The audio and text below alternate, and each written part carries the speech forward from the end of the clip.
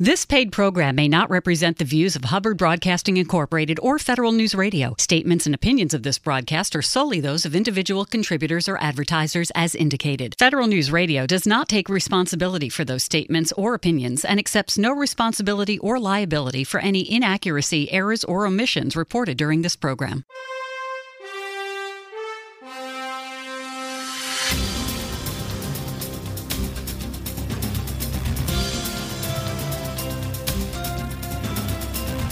Welcome to the Business of Government Hour, a conversation about management with a government executive who is changing the way government does business.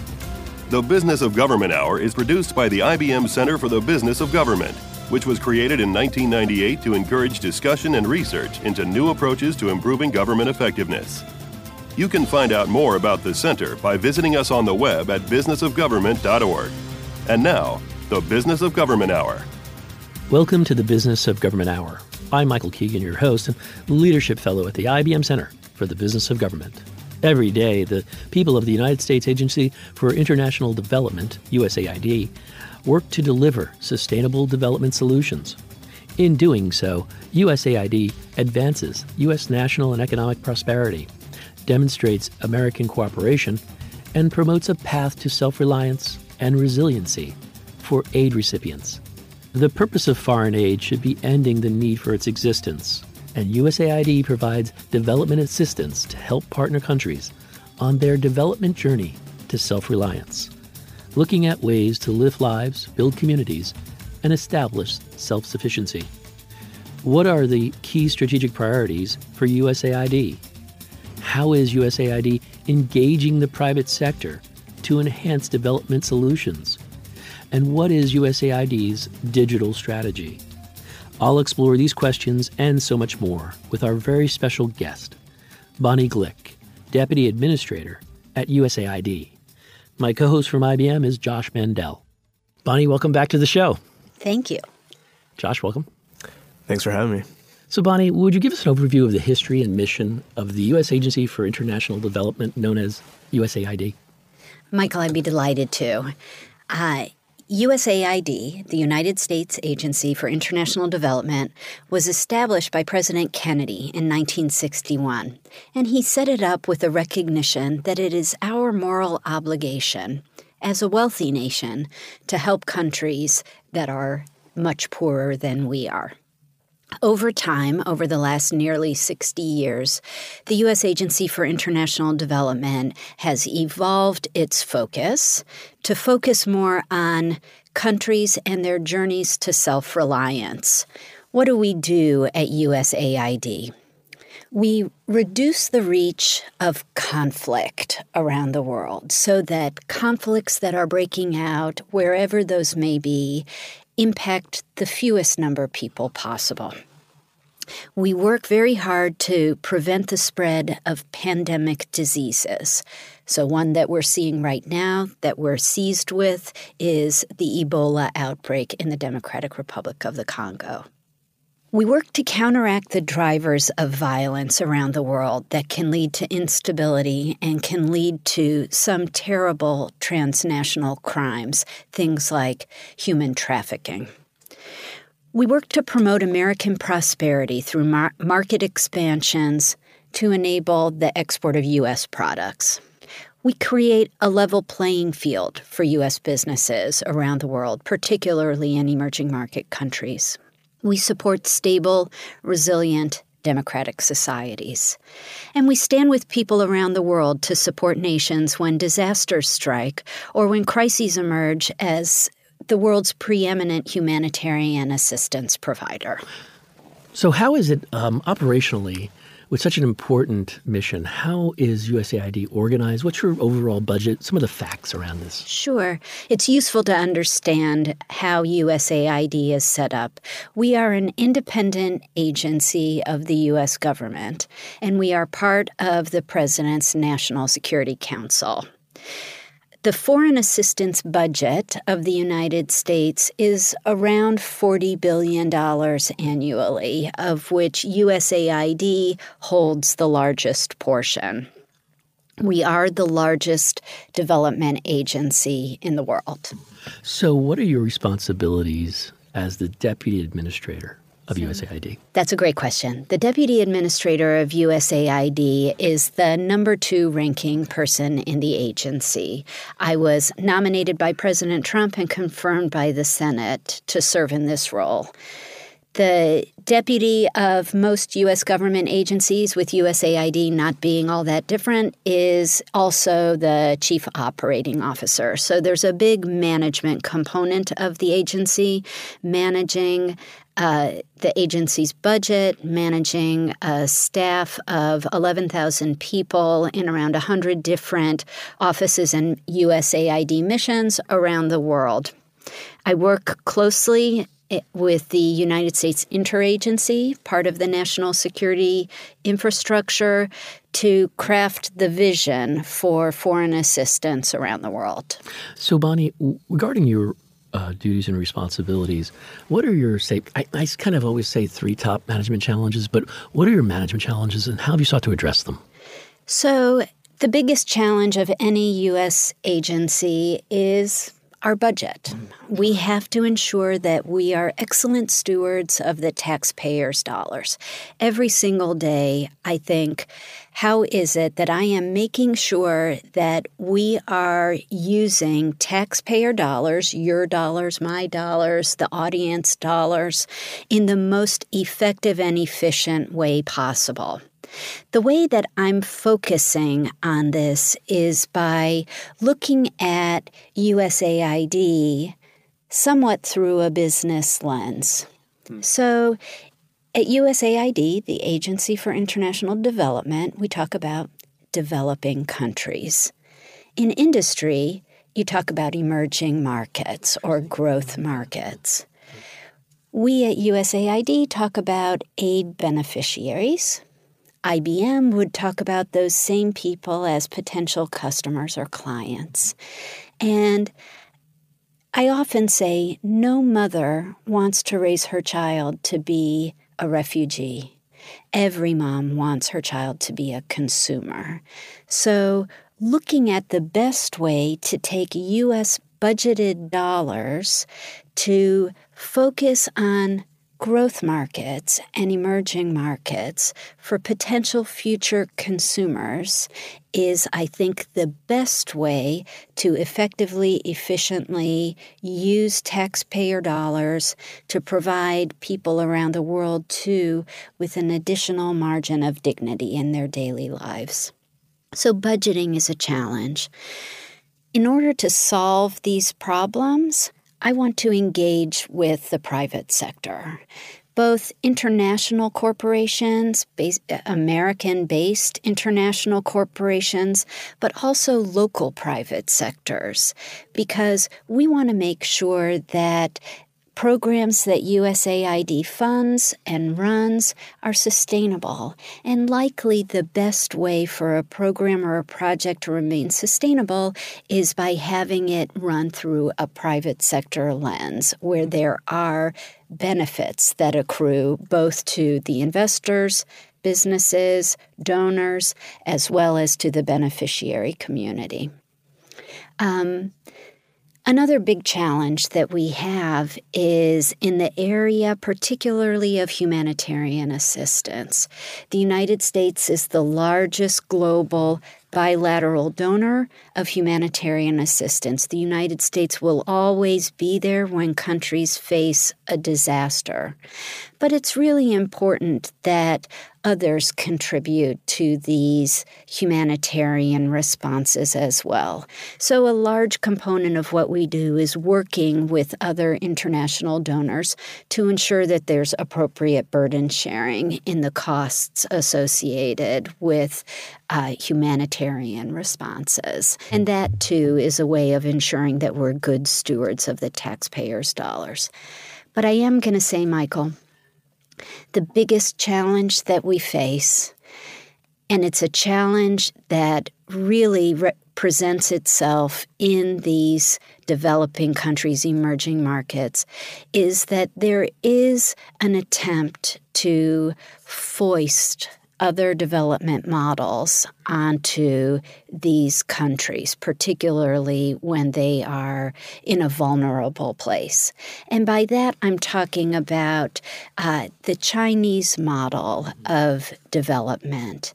It's really not about development. It's about placing countries into debt traps that force them to give up national sovereignty. What do I mean by this? I'm just going to give you a concrete example of a Chinese so-called development project. China encouraged the government of Sri Lanka to finance a massive port through a Chinese program. By financing the port through China, Sri Lanka assumed that it would get a 21st century excellent port operation. It's an island country. Water commerce is critically important for the nation's sustainability. China financed the port for Sri Lanka. Sri Lanka assumed that there would be job creation for Sri Lankans. Instead, the port was built by Chinese laborers that were imported into Sri Lanka. There was probably some fine print on the contract that said that if Sri Lanka was unable to pay off the debt that China imposed, it would have to give up sovereignty over the port operations itself, including all associated profits, to the government of China, the Chinese Communist Party. Sri Lanka defaulted on the debt and lost control of this port. It is, in fact, a 21st century port. It was designed to receive 10,000 port calls a year. During the time that Sri Lanka held sovereignty, which was a short period, there were only 37 port calls. China built something for Sri Lanka that was not in the national interest of Sri Lanka. And Sri Lanka ended up shouldering this tremendous debt that it was unable to repay and lost its own national control over its national port. So that is an enormous challenge that, as a responsible citizen of the world, I take very seriously, and I talk to developing country leaders about the importance of considering all aspects of development projects as they are presented, particularly large-scale infrastructure projects. Yeah, Bonnie, could you talk a little bit about what has surprised you most since taking on this new role at USAID as Deputy Administrator? Josh, that's a great question. The world has changed since I first started my career. And I started my career as a Foreign Service Officer in the State Department almost 30 years ago. Almost 30 years ago, Bangladesh was the 5th poorest country in the world. I returned recently from a trip to Bangladesh, and I was surprised to see how thriving Bangladesh is, how markets are busy, how there is tremendous economic activity. But most surprising was how Bangladesh now aspires to middle-income country status. This is a country that went from being the 5th poorest in the world, as ranked by the World Bank, to one that aspires to middle-income country status by 2030. It surprises me tremendously to see the strides that countries who have undertaken a very serious effort to develop and to grow economically have been able to. And it's really a great surprise. You mentioned starting off as an FSO. Could you talk a little bit more about your career path for listeners? Sure. I started my career as a Foreign Service Officer in the State Department. That's as an American diplomat charged with serving in American embassies around the world. I worked in the State Department as well as in the U.S. embassies in Ethiopia and Nicaragua, and I also served at the U.S. mission to the United Nations. But at a certain point in time, I decided that for family reasons, it made sense to stay put in the United States. My husband and I were starting our family and wanted our children to be close to cousins and grandparents. So I took a turn and went to work for a company that maybe you've heard of called IBM. And I spent 12 years at IBM. I thought it would be interesting, having served in the public sector and in the private sector, to spend a little bit of time in the nonprofit sector. And I did that with an international-focused nonprofit. But then I was asked by Maryland's governor, Larry Hogan, to come back into public sector, and I went to work as the deputy secretary in the Maryland State Department of Aging. That was a little bit of a turn for me. I didn't have any experience working in social services, nor with the aging population in particular, other than that we're all aging. So I want to keep doing that. And I learned a lot about services and service delivery in a way that is much closer to the beneficiaries. State government is much closer to local than federal government, particularly international. And then I was asked by the Trump administration to move over to USAID. So my career has gone through public, private, and nonprofit sectors. Bonnie, given that background and how many different sectors you have either been in or led in, what characteristics make an effective leader in your mind? And perhaps you could share with us some of your leadership principles that guide you. That's great. I think when I think about leadership, I actually have other people front of mind, people who have been great leaders and mentors to me. I am frequently asked by younger people to talk about what it means to be a mentor and would I mentor them. And one of the things that I say to them is you should never have just one mentor. And you gain different things from different mentors. You learn not just from their experiences, but also from the way they present, and if that's something that you want to do or something you want to avoid. But I think that, in general, a leader is a good listener and isn't doing all of the talking. A leader is a good evaluator who can look at a situation and quickly distill what some of the driving factors are. And I think a leader has to be a tireless advocate for his or her mission's success. And leaders are of all age ranges. Young people start leadership in high school and college, where they are engaging their peers in a way that is inclusive. So I think overall, when I look at the people I look up to, they're people who listened.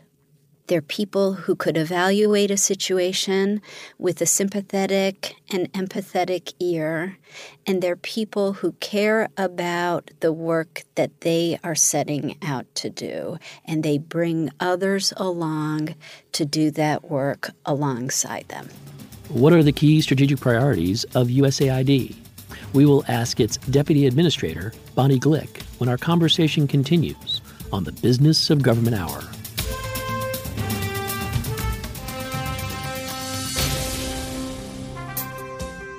To support government financial performance and accountability, financial systems must meet certain standards, and relying on outdated financial systems inhibits progress.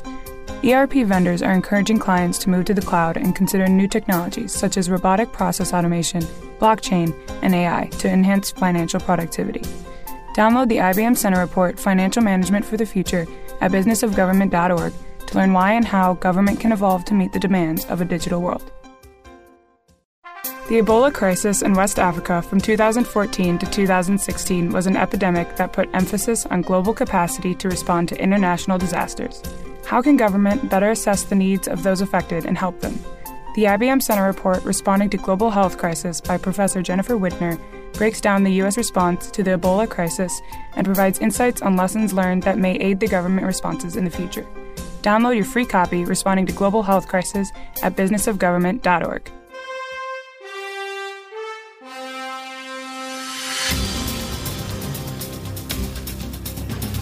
Welcome back to the Business of Government Hour. I'm Michael Keegan, your host, and our guest today is Bonnie Glick, Deputy Administrator at USAID.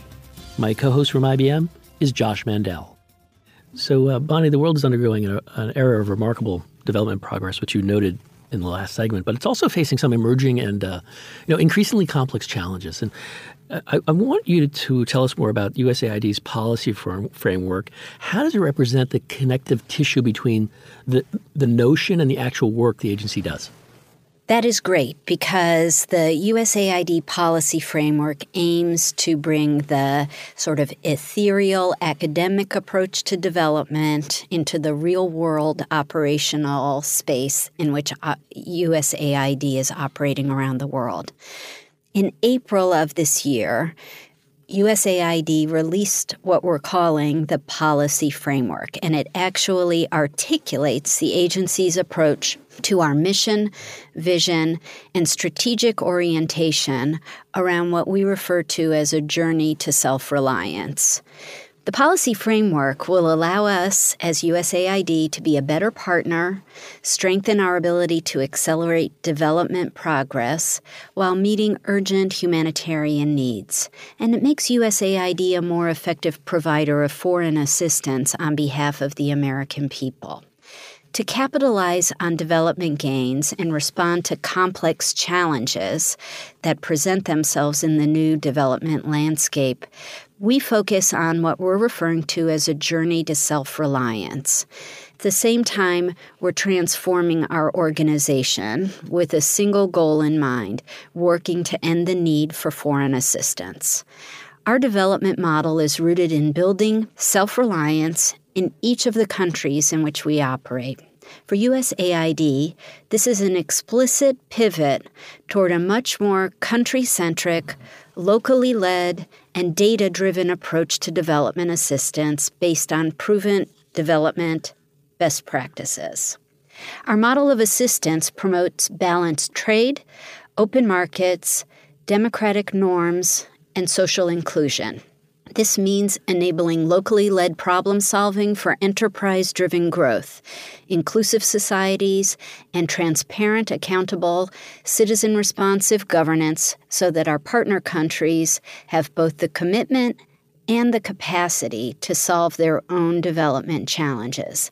I'm going to distill that really quickly into what we mean by a journey to self-reliance, because this underpins everything that we're working to accomplish at USAID. We look at countries. Remember, we were talking earlier about developing countries versus emerging market countries, aid beneficiaries versus customers and clients.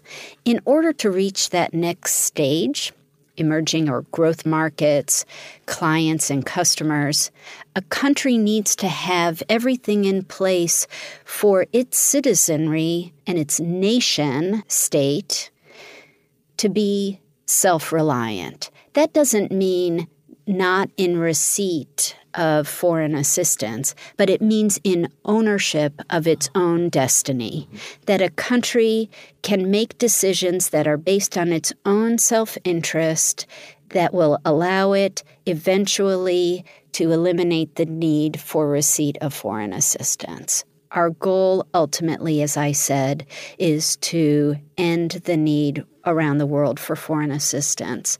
Of course, different countries are in different places along that journey to self-reliance. So there are countries that are at the beginning stages and countries that are closer to transitioning from an aid recipient country to a more partner-centered country, and even in many cases to being a donor country itself. So, as a follow-up, I'd like to understand, maybe you could briefly identify aid's current key strategic priorities. Sure. As you can probably guess from a journey to self-reliance, a major focus area for us is private sector engagement. Having global and local private sectors engaged to build up a country to allow it to have sustainable growth over the long term. That is a key to self-reliance. We're also focused on women's economic empowerment and ultimately, as well, from the humanitarian side, maintaining a focus on the world's most vulnerable populations. So, Bonnie, digital technology is transforming the way that people access information, goods, and services, and that certainly applies to the countries in which USAID operates. Would you tell us a little bit more about USAID's digital strategy, and how are you working to end the need for foreign assistance leveraging digital technology? USAID's digital strategy will focus on USAID's long history of innovative digital development efforts. These include that USAID co-drafted and was the first official endorser of the Principles for Digital Development. It led a public outreach campaign which has resulted in the endorsement of over 100 organizations, including the Bill and Melinda Gates Foundation, the World Bank Group, Swedish Aid, which is known as SIDA, and aid out of the UK, which is called DFID. USAID also co-founded something called the Better Than Cash Alliance, as well as the Alliance for Affordable Internet and the Digital Impact Alliance, which have been industry leaders. And we also launched something that we call the Women Connect Challenge. USAID has been at the forefront of fighting to close the digital gender divide.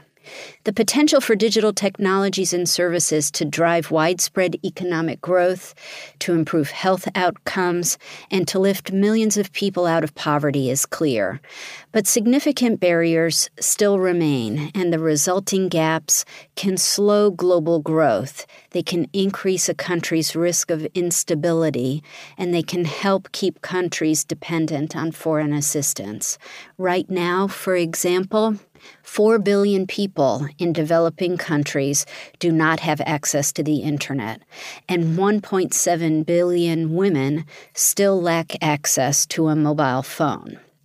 At the same time, digitally enabled disinformation campaigns and emerging cybersecurity risks can further threaten stability and introduce violent conflict. So it's important as an agency that we look at ways to foster digital self-reliance as part of the journey to self-reliance. So as a follow-up to that, is there a digital pathway to self-reliance? I mean, what is being done to build that pathway? That is a great question. There absolutely is a digital pathway to self-reliance. Connectivity, delivered through wireless telecommunications networks, is critical for development. Countries with strong digital ecosystems foster more self-reliant and resilient societies, which in turn invest in their own infrastructure. It's a virtuous cycle. USAID plays a critical role in increasing the effective and responsible use of digital development and also creates a runway for the private sector to drive long-term growth. This is sustainable, and it makes for an excellent investment in open, interoperable, inclusive, and secure internet, all of which are critical to maximizing the positive values of the internet. Through our commitments to digital programming, we can measure how technology and services help individuals experience economic empowerment and financial inclusion. It also advances a country's national security, and it supports accountability and transparency in governance. So it's hard for me to think of a better way to lead toward self-reliance than along a digital pathway.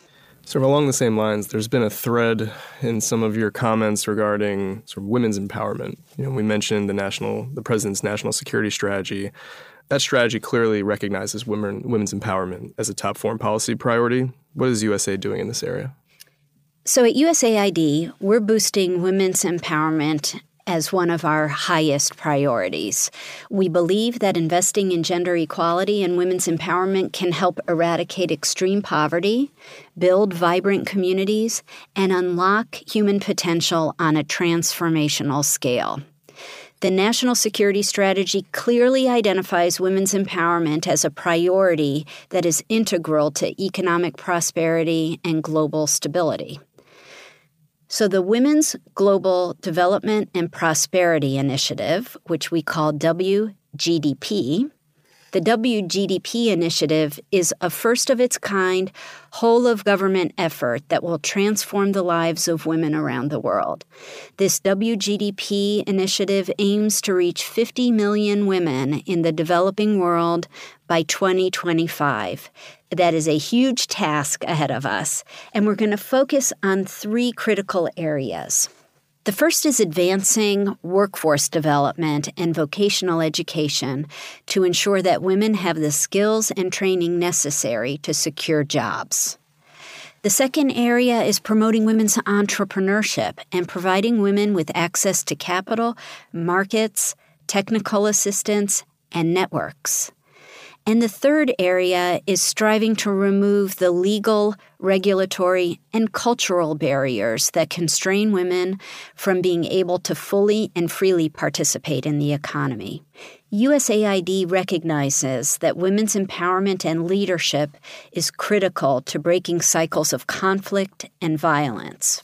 USAID supports global programming designed to empower and protect women and girls in countries affected by crisis, conflict, and violent extremism.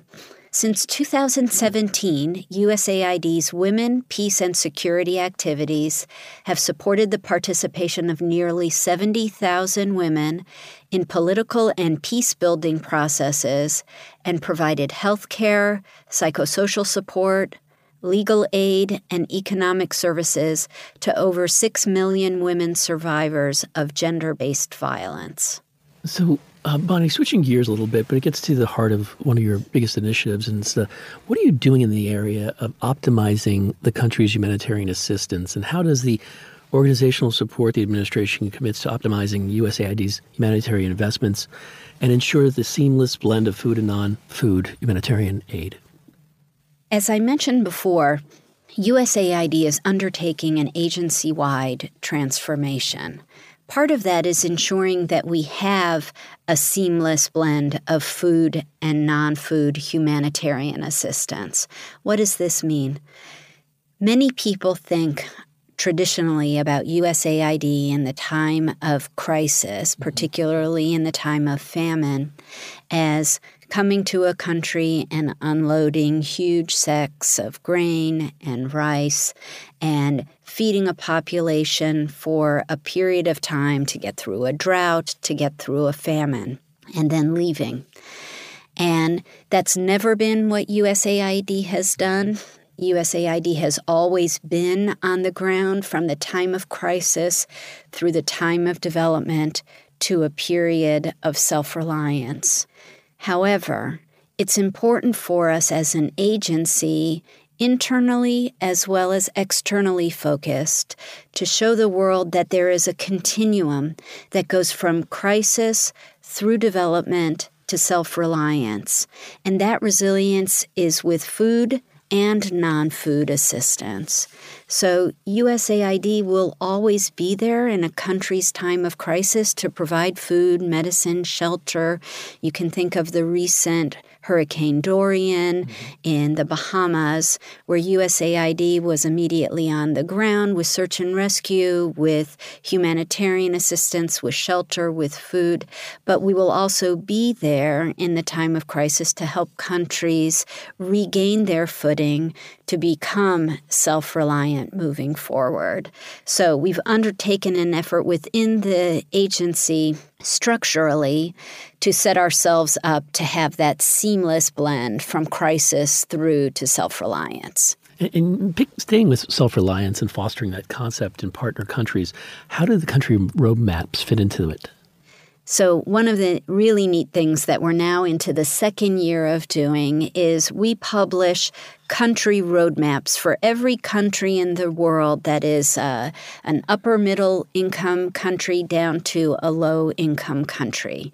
And there's an individual page in the roadmap for each country that lists out 17 indicators that we measure to determine both a country's commitment to development as well as its capacity for development efforts. And we measure this and we break it down into what we all know is those magic 4 quadrants, with the countries showing the highest capacity and the highest commitment to develop in the upper right quadrant, but also helping countries see where they fall in the broad spectrum of over 100 countries that we measure. We look at things like the education sector, the health sector, the entrepreneurship landscape, a number of different indicators, 17 as I said, to show where each country falls in the development landscape. And we distribute these to the host countries in which we operate to help them see where they fall relative to the regions in which they live. We found that they are tremendously valuable and extremely well received by the countries in which we're doing work, the countries we refer to as our partner countries. They can see the steps they need to take concretely to advance along their journey to self-reliance. We deliberately call it a roadmap because it does reflect the journey that countries are on. And anybody who's interested in looking at particular countries or where countries fall relative to others can go online and look at our USAID website. The website itself is selfreliance.usaid.gov. What does the future hold for USAID? We will ask its Deputy Administrator, Bonnie Glick, when our conversation continues on the Business of Government Hour.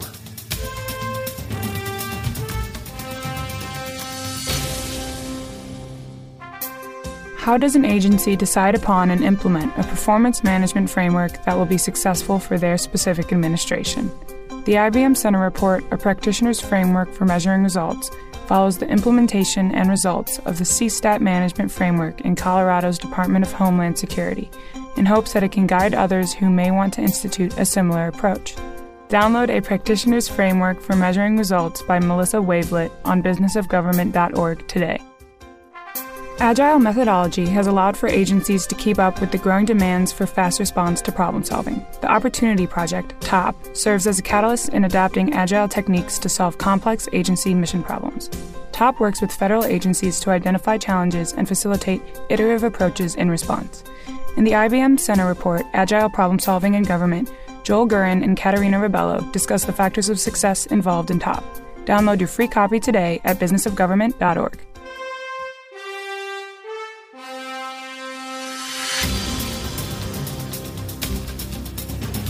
Welcome back to the Business of Government Hour. I'm Michael Keegan, your host, and our guest today is Bonnie Glick, Deputy Administrator at USAID. My co-host from IBM is Josh Mandel. So, Bonnie, you've mentioned a couple of times the change in culture and approach to development that you're taking. It's the private sector engagement policy I really want to elaborate on. Can you tell us more about it? Sure. USAID is undertaking a major cultural and operational transformation to expand our engagement with the private sector. This will help us achieve outcomes of shared interest and shared value. One of the things that we focus on is open markets. Open markets send signals to investors, both internal investors in a country and foreign direct investment investors. The private sector we view as the most significant force in history for lifting human lives out of poverty. We're looking at ways to move countries from being foreign assistance recipient nations to foreign direct investment recipient nations. Perfect. So as a follow-up, I was wondering if you could highlight some of the successes related to this engagement. What's next in the area as well? So one of the most exciting developments in the past year was the passage of the BUILD Act in Congress. The BUILD Act led to the creation of the new U.S. International Development Finance Corporation. Shorthand is DFC. The new Development Finance Corporation, DFC, will combine all of the existing loan and loan portfolio guarantees that USAID has had historically through our Development Credit Authority. Our Development Credit Authority will be augmented with political risk insurance, loans, and loan guarantee products from the Overseas Private Investment Corporation, which was called OPIC. The new DFC, then, as you can see, is a blend of OPIC and some of USAID's assets that will also have the authority to make direct equity investments in projects. We're looking forward to working closely with the DFC to use its expanded set of potential tools so that we can directly support even more market-driven, private sector-led solutions at a larger scale than ever before. One great illustrative example is something that our team put together last year with USAID's Land and Urban Office. It's a new program to address the widespread problem of plastics in the ocean. USAID provided support to an entity called the Ocean Fund with a loan portfolio guarantee. Our guarantee enabled the fund manager, Circulate Capital, to raise up to $35 million from key private sector actors to invest in companies all along the plastics recycling value chain. So investors that came out of our small loan portfolio guarantee, investors include PepsiCo, Procter & Gamble, Dow, Danone, Unilever, and Coca-Cola. Borrowers under the guarantee will be private sector enterprises that work in either the collection, sorting, recycling, or manufacturing parts of chains throughout South and Southeast Asia.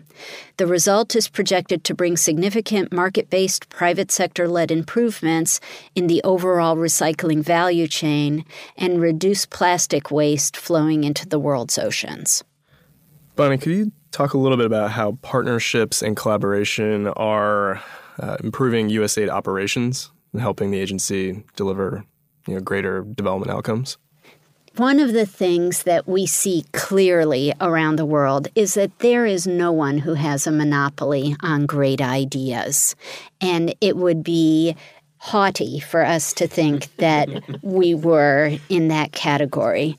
It's critical for us to turn to partners from anywhere they may come from to focus on co-creation and collaboration so that we can get those great ideas out there. Part of the reason that I get so excited by this is my past work in IBM Research. IBM Research, as you all know, invests heavily in the creation of new ideas, new inventions. And if we can take just a little bit of what IBM Research and other research entities do and infuse it in our culture to reach out to others through grand challenges, to gather in ideas for innovations from any corner of the earth, to come up with solutions to some of the hardest problems, then I think that we've done the U.S. taxpayer as well as citizens of countries in which we operate a huge service. Speaking of culture, how does USAID ensure and foster a culture of integrity throughout the agency? It's really important for USAID to foster a culture of integrity as well as accountability within the agency. We have to recognize as an agency that we are responsible for delivering assistance to some of the most vulnerable populations on Earth. And in so doing, we need to make sure that we are responsible to and accountable for behaviors that are directed towards some of these aid beneficiaries, all of these aid beneficiaries, really. We have taken up something called the Action Alliance for the Prevention of Sexual Misconduct. When you think about vulnerable populations, you immediately can draw ideas of the vulnerability to things like human trafficking or sexual exploitation and abuse of aid beneficiaries. We, along with our partners across the donor world, have undertaken really significant efforts both to raise the profile of sexual exploitation and abuse and to be accountable for areas where this happens. USAID is very fortunate to have collaboration with partners from the contracting community to the NGO community who work with us collaboratively all over the world. And our partners in the contracting community and in the NGO community, as well as in the international organizations community, UN agencies, have signed on to help us and to help the other donors around the world to prevent sexual exploitation and abuse of aid beneficiaries. We also have looked internally at aid and put into place safeguards to prevent sexual harassment in the workplace. We have to understand that we are accountable to everyone, whether it's internally at aid or to some of these extremely vulnerable populations, to protect them from sexual exploitation and abuse. So, Bonnie, are there any key accomplishments you'd like to highlight since taking over as Deputy Administrator? And what's the future hold for USAID? So, Michael, that's a great question. The future for USAID, we like to say, is working ourselves out of a job. A perfect world would have no need for foreign assistance. Reality is, I think I'll have my job for a little while longer. But ultimately, that's our goal, is to end the need for foreign assistance. When I look at the key accomplishments that we've had under the first term of the administration, I look at the advances that we've made in women's economic empowerment. I look at some of the tremendous successes that we have had in responding to humanitarian crises around the world. When you look at what's happening today in Venezuela, you see a country that used to be a wealthy country, but for the leadership of a dictator, which I would actually not really call leadership, but the destructive practices of Nicolás Maduro and the thugs that he has around him, Venezuela has cascaded into poor country status.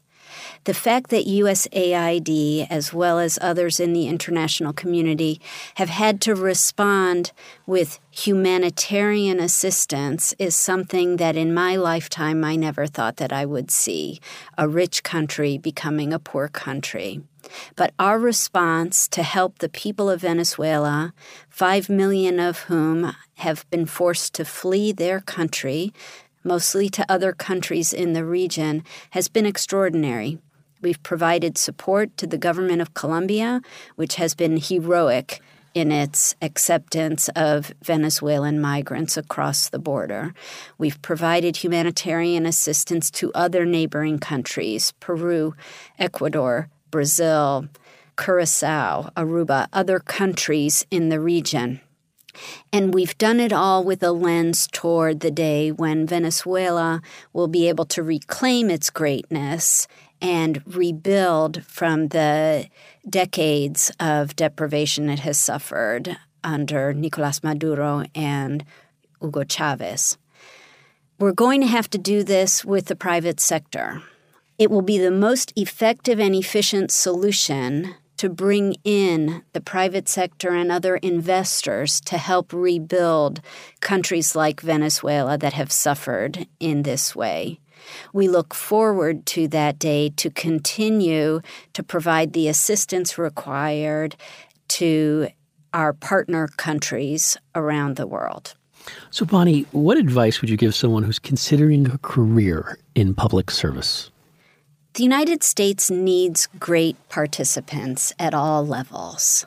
So whether that's a young person who is looking at an entry-level position in federal, state, or local government, it's a great honor to serve one's community. It's a great honor to serve the public. And I do believe that service to our country is a great and high calling. But it also is a way for particularly a young person to see a lot of what they learn about in civics education, starting in elementary school, to see what it means to serve your country and how your country operates. I can think of nothing better as a way to start one's career. Great. Bonnie, thank you for coming in today, but it's great to have you back in the studio. But more importantly, Josh and I would like to thank you for your dedicated service to the country. Thank you both so much for what you do. It's been a pleasure to be here. It's great to represent USAID. And I would just encourage all of your listeners, if you have questions about the United States Agency for International Development, to go to our website and learn more about it. We're at www.usaid.gov. This has been the Business of Government Hour, a conversation with Bonnie Glick, Deputy Administrator at USAID. My co-host from IBM has been Josh Mendel. Be sure to join me next week for another informative, insightful, and in-depth conversation on improving government and its effectiveness. For the Business of Government Hour, I'm Michael Keegan, and thanks for joining us. This has been the Business of Government Hour. Be sure to visit us on the web at businessofgovernment.org. There you can learn more about our programs and get a transcript of today's conversation. Until next week, it's businessofgovernment.org.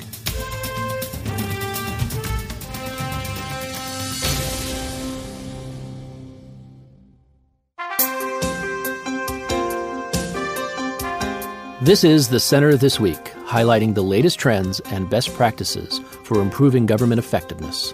Brought to you by the IBM Center for the Business of Government. I'm Michael Keegan, Managing Editor of the Business of Government magazine. The Center This Week is our opportunity to inform and, most importantly, to invite you, our listeners, to use the IBM Center for the Business of Government as your resource, a how-to resource for improving government effectiveness at the state, local, and federal level. How can performance management systems help government perform better? What more needs to be done? Today, I'll explore these questions and so much more with our very special guest, Professor Praja Trivedi, author of Performance Management in Government, a primer for leaders. So, Praja, on its face, the task of improving government performance looks daunting. But you point out there are three key facts that need to be kept in mind. What are those? Well, it's really, when you look around and you close your eyes, Michael, you feel that all the governments are conspiring to tell you the same story. And they'll say we are unique and we are different. But when they relate their challenges and their problems, they look similar. So in a sense, the first thing I've noticed is that many of the problems involved in managing government across countries are a result of a few underlying causes. So it's not like everyone has a unique problem. You know, they say it in a unique way. May not say in exact words, but they're basically repeating the same problems which you observe across the countries. The second is that even the causes of poor performance are similar. And third, of course, the solutions are very similar too. You find that countries that have really solved and overcome these challenges are using basically similar approaches. So there's a great deal of similarity, even though we may speak different languages, our GDPs are different, we are in different regions of the world, but there is a huge amount of similarity. So I have decided to focus on those similarities in both in identifying the problems and as well as finding solutions. In your experience, what keeps government from being as effective as it can be or should be? And what are the typical causes of poor government performance? So government departments have too many people supervising them. Everybody feels they have a right to supervise a government department, whether it's the parliament, whether it is the Controller and Auditor General, whether it is the administrative ministries, the regulators, the press even feels they have a right to supervise the government department, and the vigilance agencies. So now that should not be a problem, because after all, in the private sector, you have thousands of shareholders who also supervise the firm. The difference between the public and the private sector is, whereas in the private sector, they all have the same objective. All the shareholders are focused on just increasing their share value and making sure the company does well, not only in the short run, but in the long run. In the public sector, unfortunately, everyone has a different objective. Somebody wants political objectives to be met. Someone wants non-political objectives. Somebody wants efficiency. Somebody wants equity. And as a result, the government officials really do not know what is really expected of them. If they run fast, they are told, look, this is not a dash, it's a marathon, take it easy. If they jump high, they are told, look, this is not a high jump, it's a broad jump. And so they decide, look, I'm just going to follow the rules, survive in the system, and if there is a collateral benefit to the country, then so be it. But I'm not going to go out and try, and that's not desirable. So that's cause that you can be sure you find, that fuzziness of goals and objectives. The other problem that you see all the time is the not me syndrome. Where anything happens, they'll say it's not me, it's someone else is doing it, it's not me. So in the government, it's always pointing the fingers. So these are the two big problems, and you find most of the problems, if you mention to me, they will be symptoms of these two underlying causes. How do you define performance, or how have you? And more importantly, how can a government executive who is pursuing the same thing you've done, but in a different context, how can it ensure that performance management is more than, say, performance measurement? Performance, the word could mean many things. There is ex ante performance, which is I give you an objective and then I hold you to account. The other is that I come back as an auditor and say, look, Michael, I don't know what your objectives were. You were building a road. This road ain't good enough, right? You may say, look, I was only given this money and I was told to finish in half the time, and therefore this road is the best possible. And I said, no. So that is ex post evaluation, where I come back as a researcher. I don't talk to you, what were your constraints? I said, this road should have been like this. And then they could be partial. Then lots of people go and say, well, I'm going to look at skill development. Well, that's a partial indicator of a Ministry of Labor, which does a lot of other things. And you say, I'm going to look only at that. So that's like saying, you focus in one particular area, you might get something done there, but the inefficiency travels to the other parts of the organization. So that's as opposed to a comprehensive approach. So you can have a comprehensive approach. So you can also have an approach which focuses on the performance of the manager versus an approach which focuses on the performance of the organization. Very different things. So managerial performance is really organizational performance adjusted for force majeure and exogenous circumstances. So there are a variety of performance. So my definition, which is the working definition, and that's why it has succeeded, is simply the difference between the promises you make at a government department and the delivery. That's performance. Whatever you say. I didn't force you to say it, but you said, I'm going to do this, I'm going to do this at the beginning of the year. At the end of the year, we simply ask, sir, what have you done compared to the promises you made? The difference between rhetoric and action is really the true measure of performance, in my view. More information on this and other center resources is available at businessofgovernment.org. There you will find how the business of government is not business as usual. For the IBM Center for the Business of Government, I'm Michael Keegan, and this has been The Center This Week. How can government best use big data to transform decision-making, public services delivery, and communication? The IBM Center report, Integrating Big Data and Thick Data to Transform Public Services Delivery by Yan Ang, presents 5 recommendations for public managers introducing the concept of mixed analytics, urging thick data, meaning qualitative information about users, to be presented alongside big data to improve government decision-making. Visit businessofgovernment.org to read more. Each week on the Business of Government Hour, government executives and thought leaders join host Michael Keegan for an informative, insightful, and in-depth conversation on improving government and its effectiveness. These individuals are truly changing the way government does business. So join them each week on the Business of Government Hour. Find out how the business of government isn't business as usual. The Business of Government Hour, every Monday at 11 a.m. on the Federal News Network.